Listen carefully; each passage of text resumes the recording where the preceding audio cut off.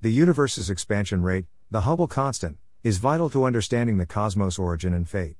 Find out how the latest technique for measuring the Hubble constant sheds new light on the past and future. I was a traveling consultant for about 20 years, and I spent a significant part of that time sitting on airplanes. I was so at home on the planes that I even had a preferred seat.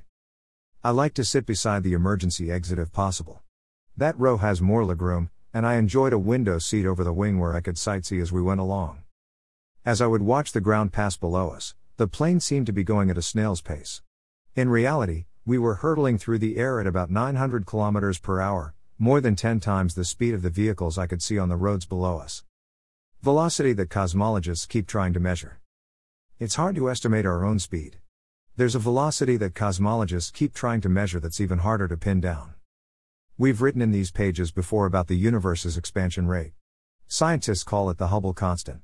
There's a Hubble equation to go with it, and H0 stands for the Hubble constant in that formula. The universe has been expanding ever since the Big Bang. In fact, the expansion is one of the main pieces of evidence that led scientists to realize that the universe had a beginning at a specific point in time. Good estimate of how fast the universe is expanding. To fully understand how the universe formed, we need a reasonable estimate of how fast it's expanding. That would tell cosmologists how long ago the Big Bang took place, for example. It would also shed light on the mysterious dark energy that seems to be causing the universe's expansion to accelerate. Coming up with an accurate figure for the Hubble constant has proven to be surprisingly tricky. That's because it's not easy to measure how far away celestial objects like galaxies are from our planet. Scientists have approached the problem in two broad ways. One has been to use a particular type of exploded star called a Type 1a supernova. Type of exploded star called a Type 1a supernova. This class of stars is exceptionally consistent in brightness. So, when scientists measure their brilliance, it's a reliable indicator of how far away the supernova is. Astronomers follow a sort of ladder of supernovas to compute distances in space. The other method for measuring H0 is to look for fluctuations in the radiation traces that the Big Bang left behind. This is called the cosmic microwave background, CMB, and we can pick it up with any radio receiver no matter where we point it in the sky. The trouble is that when scientists compare the measurements they get from the Type 1a supernova technique with the answer from the cosmic microwave background, they end up with two different results. They're not off by all that much, but it's significant. They end up with two different results. The best estimate from measuring local stars is about 73.5 kilometers per second per megaparsec, kilometer per second/MPC. The CMB method yields an answer of roughly 67.4 kilometers per second/MPC. The difference is about 10%, and scientists had assumed that as they refine their techniques, the two answers would move closer together. Frustratingly, they haven't. The more accurately they're measured, the more stubbornly the figures refuse to reconcile. A new study published in the Astrophysical Journal tried a different approach to measure the universe's expansion rate. They looked at fluctuations in how bright, on average, giant elliptical galaxies were. Objective way to validate earlier estimates. There are good reasons to think that this new technique is at least as accurate as the other two methods. It also measures completely different things, so it's an objective way to validate earlier estimates. Giant elliptical galaxies are mature and contain large numbers of aging red giant stars. Red giant stars are also very consistent in brightness. They lend themselves to being modeled to provide the average surface brightness of the galaxies containing them. The team looked at fluctuations in the surface brightness of 63 giant elliptical galaxies. They were between 8 and 12 billion years old. Infrared images from the Hubble Space Telescope. Their distances ranged from 15 to 99 MPC from Earth. The scientists looked at high-resolution infrared images from the Hubble Space Telescope's Wide Field Camera 3. They measured the variance in brightness between each pixel from the galaxy's overall average brightness in each image. The further away a galaxy is, the smoother the fluctuations are in its photograph, allowing scientists to determine how far the galaxy is from Earth.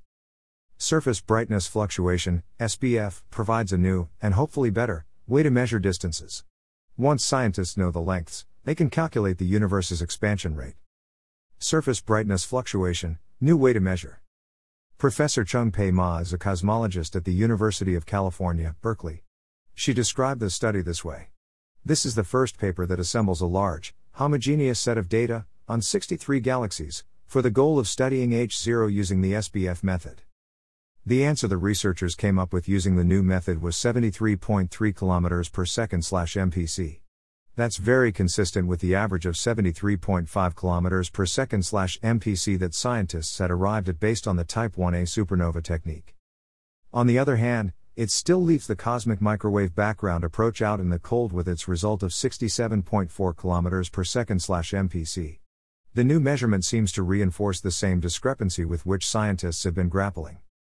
New measurement reinforces the same discrepancy. The observations may differ because of where in the universe the techniques measure distances.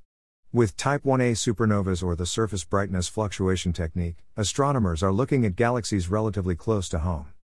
The cosmic background radiation technique looks far deeper into space, meaning it's also looking much further back in time. Its defenders tend to be advocates of the cold dark matter, CDM theory. CDM is viewed as the most straightforward cosmological theory. It relies on very few parameters to explain our universe's evolution. The discrepancy between CDM-based conclusions versus the results from observing local galaxies may indicate that the cold dark matter theory is more simplistic than simple. Cold dark matter simplistic rather than simple? Even so, Professor Ma is among those who still think the discrepancy may resolve itself with more accurate measurements. In her words, the jury is out. I think it really is in the error bars. But assuming everyone's error bars are not underestimated, the tension is getting uncomfortable. Every culture tells stories that explain the origin and fate of our universe along with our place in it. Modern society bases those stories on science. The discrepancies in measuring the Hubble constant frustrate scientists because the universe's expansion rate is vital in understanding how it began and how it will end. We won't have pieced together our cosmological story until we've nailed down the value of H0. Next step involves the James Webb Space Telescope. The study's lead author is John Blakesley, an astronomer with the National Science Foundation's NORLab. In his view, the next step for the researchers is to take advantage of the planned James Webb Space Telescope, which NASA plans to launch this October, COVID permitting.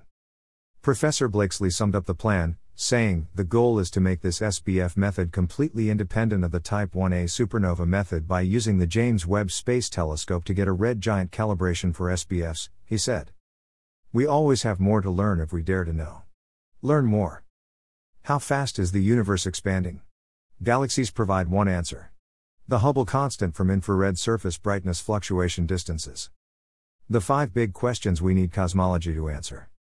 Hubble constant, how fast are we going? Are we inside a Hubble bubble?